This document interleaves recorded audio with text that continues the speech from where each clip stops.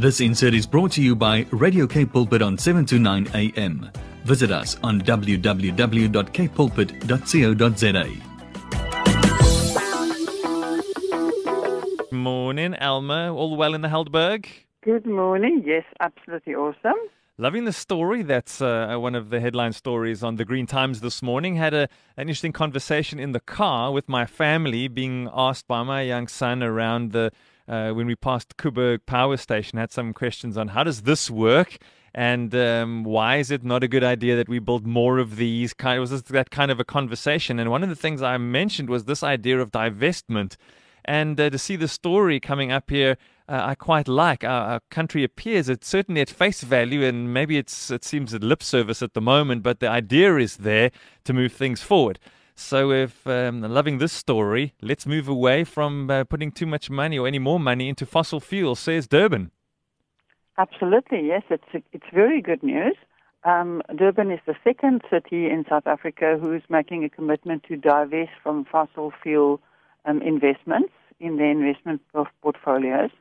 Cape Town actually did that in 2017 as well, so we are leading again. But it's very important that they all got together, I presume online, together with mayors of cities in North America, Europe, and Africa, to make a commitment to say that they will shift all the money that's currently invested in fossil fuels over to green energy, green buildings, green transport, and other investments to support the recovery from the pandemic and from climate change. We've had this conversation before in the context of Cape Town. I think it was 2 years or 3 years ago when we had this conversation. There seems to be a bit of, how can I say, people feeling just a little bit cautious about the whole thing, saying, okay, the commitment was made and conversations were had, but we're not really seeing anything happen yet. Do these things just take a long time, or are we right to be a little bit concerned as to why it is taking so long? Well, I think it's important to be concerned, because one of the reasons why we're excited about this work is that national government is not taking proper responsibility of climate change. So we are happy to see more commitment from local governments. However, David LePage from Fossil Free SA is saying here that he has not seen or heard of any money being shifted yet by Cape Town, which means it could be just in word by now, which for us, of course, means really nothing. So he is saying that we need to follow up on that, and I think there's an important story to be written here to find out what has Cape Town done over the last 3 years, what's happening. Yeah, so they're saying there now for eThekwini's commitment to be meaningful at all, they will have to follow a whole bunch of steps, such as to report on their current investments and where they are short of the new ethical standard. They must report on the good funds of social responsible investments, and be in touch with those and make those known and connect themselves to that and do things collaboratively with other progressive investors. And without that, progress is going to be highly unlikely. Yeah. And I think that's the situation that we're in, is when we have these kinds of conversations, we start to feel a bit skeptical. And I don't know how it makes you feel. I mean, you're on the front line. You understand this better than anyone I've ever met. And one becomes very skeptical. We remain by face value to be a coal-loving, as one of the fossil fuels, a coal-loving nation, and you're forever hearing those stories coming out. Absolutely. When there's load shedding, there's coal, and this coal, not quality coal conveyor belts. We love our coal. The problem is that the government at this point still usually subsidizes the fossil fuel industry and supports the coal industry. So, I mean, it flies in the face of South Africa's 2015 commitment, signed the climate treaty in Paris, and made massive promises of how we're going to drop our carbon footprint. But, you can't do that without divesting from coal. Yes. So things are a little bit paradoxical at the moment, and yes, it is concerning. I'm happy for steps in the right direction. It starts with commitment and then must follow the action. So I am hopeful. However, I'm also very aware that it's going to depend on people like you and I to ask. Yeah. I mean, we live in the city of Cape Town. We have every right to ask, like, well, what's happened in the meantime? And this is a follow-up story that absolutely needs to happen. What has Cape Town done in the meantime? So we will be looking into that. If we're divesting away from fossil fuels, that money is budgeted anyway. Where should it be spent, and what's the most cost-effective way to produce the same amount of electricity or more with that same amount of money? Well, we do know that the most cost-effective is renewable energy, definitely sun and wind in the Cape. We have ample. Yes, the universe is abundant. Yes, we need that all subsidized. I mean, we also need the government to change some laws around electric cars, for example, because transport is our other big thing. You know, it's transport, it's buildings, it's energy.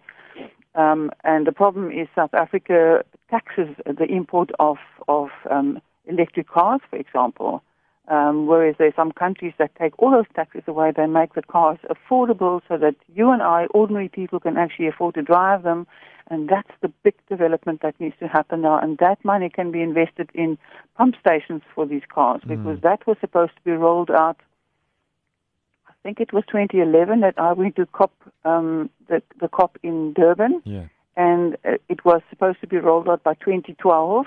It is 2020, and there are hardly any of those. So people are reluctant to buy the cars, apart from the price. So, you know, there are very important places for this money to go now. Yeah, I've had some extensive conversations with a motoring journalist here on a Friday morning around the use of and the availability of charging stations and the like. And I think there's so much hope on the horizon, but at the end of the day, it always comes down to two things in this instance: legislation and cost. And both of those things are big deciding factors when it comes to seeing these things. And then the other side of the conversation often, Elma, and you can set us straight here, is we become very much caught up in the social needs of South Africa, and rightly so. And we feel that should be where our focus is placed when it comes to money and effort and expertise. But we can't just focus on one area and neglect the other, because then we're just going to cause trouble for ourselves. So remember that man and nature are not separate. This is one thing. This is a social cause, because climate change kills, first of all, the poor people. So it's a social injustice. That's why we don't even have to use the word environmental here. Social environmental is one.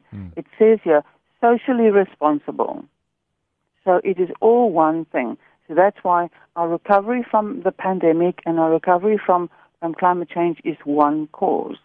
So we have to put those things together and understand how intertwined we are with nature. Whatever we do that is better for the environment immediately benefits us as well. We are totally dependent on that. So what's the next step that has to be taken? Do other cities need to follow suit? Does the change need to come from governmental organizations? What's the next step to see? They will get pressure from the non-profit, from the non-profit area, because we are the government on the ground, who are really, really where the work happens and where the pressure happens. I think before any other city rolls out a commitment such as this, we need to find out what's happened in the meantime. For me, that's the most important thing. I always say that words have very little meaning. Yeah. Let's find out what the actions are. Maybe there are a whole lot. Maybe they just haven't put it out into the media. We need to get that followed up. I see 350.org has also commented, and they are saying that they will support a dialogue between the cities about their disinvesting and reinvesting into good spaces. So I think we need to try and give more airtime to that and get some news out about that. Yeah, well, if there's anybody who can tap someone on the shoulder and say, "Excuse me, could you tell me exactly how far you've come from the promises you made 3 years ago?" If there's anyone that can do that with confidence and expertise, it's Elma Pollard. Glad we've got you on our side. You can interview them on the radio station. That would be very interesting. That's not a bad idea at all. Elma Pollard, we appreciate your input and fantastic stories that open our minds up to what's actually going on outside of just the normal doom and gloom that we find in the media, sadly. But you've come and given us a breath of fresh air and a little bit of hope and some fantastic stories and beautiful photography. Thanks for the Green Times. Awesome. Thanks a lot. You're welcome. Okay, bye. Bye.